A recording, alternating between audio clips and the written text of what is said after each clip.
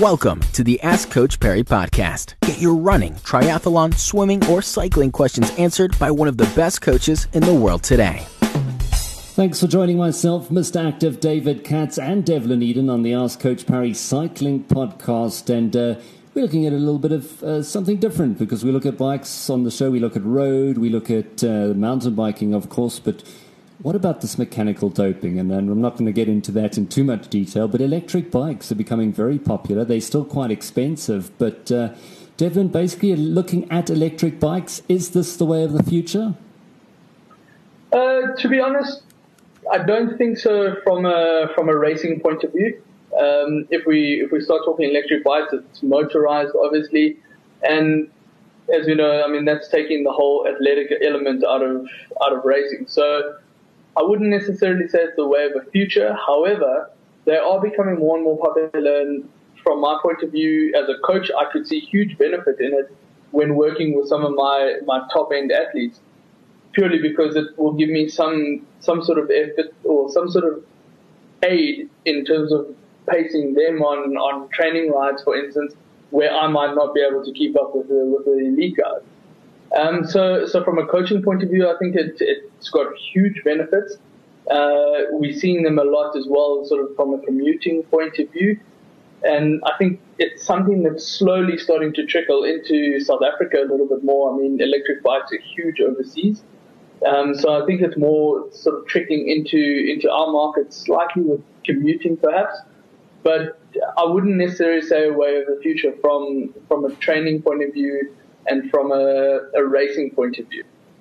Well, you make a good point there. I mean, generally people do see it as more of a recreational sort of tool or device or vehicle. But you mentioned adding that in. Is there, I mean, could it be something that's adapted to, helping guys sort of in their training? I mean, we look at sort of riding behind a car and being pulled along by a car. Yes, you're still doing the work, but it could become a training tool.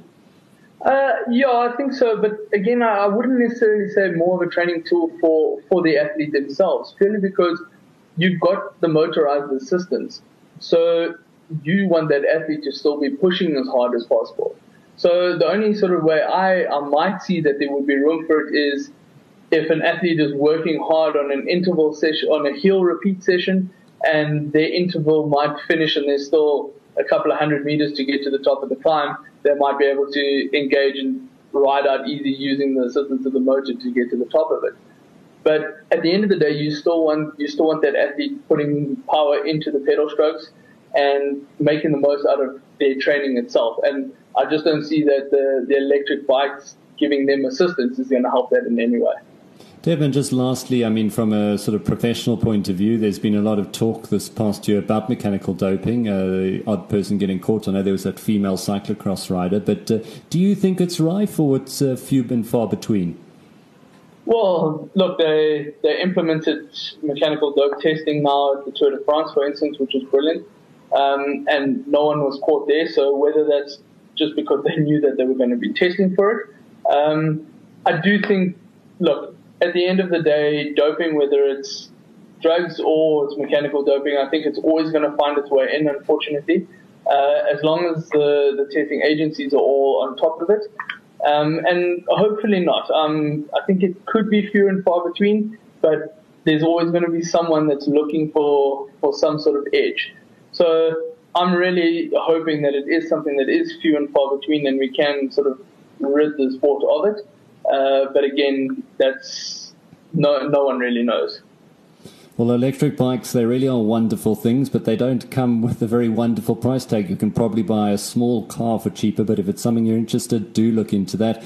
Devlin Eden, if you'd like to know more about his coaching or to find out how you can become one of his athletes, do log on to the website, coachperry.com, and click through to the cycling section. But from Devlin Eden and myself, Mr. Active David Katz, we'll catch up with you again next time. Be sure to subscribe to the Ask Coach Perry podcast on iTunes, follow it on SoundCloud, or listen to it on Stitcher.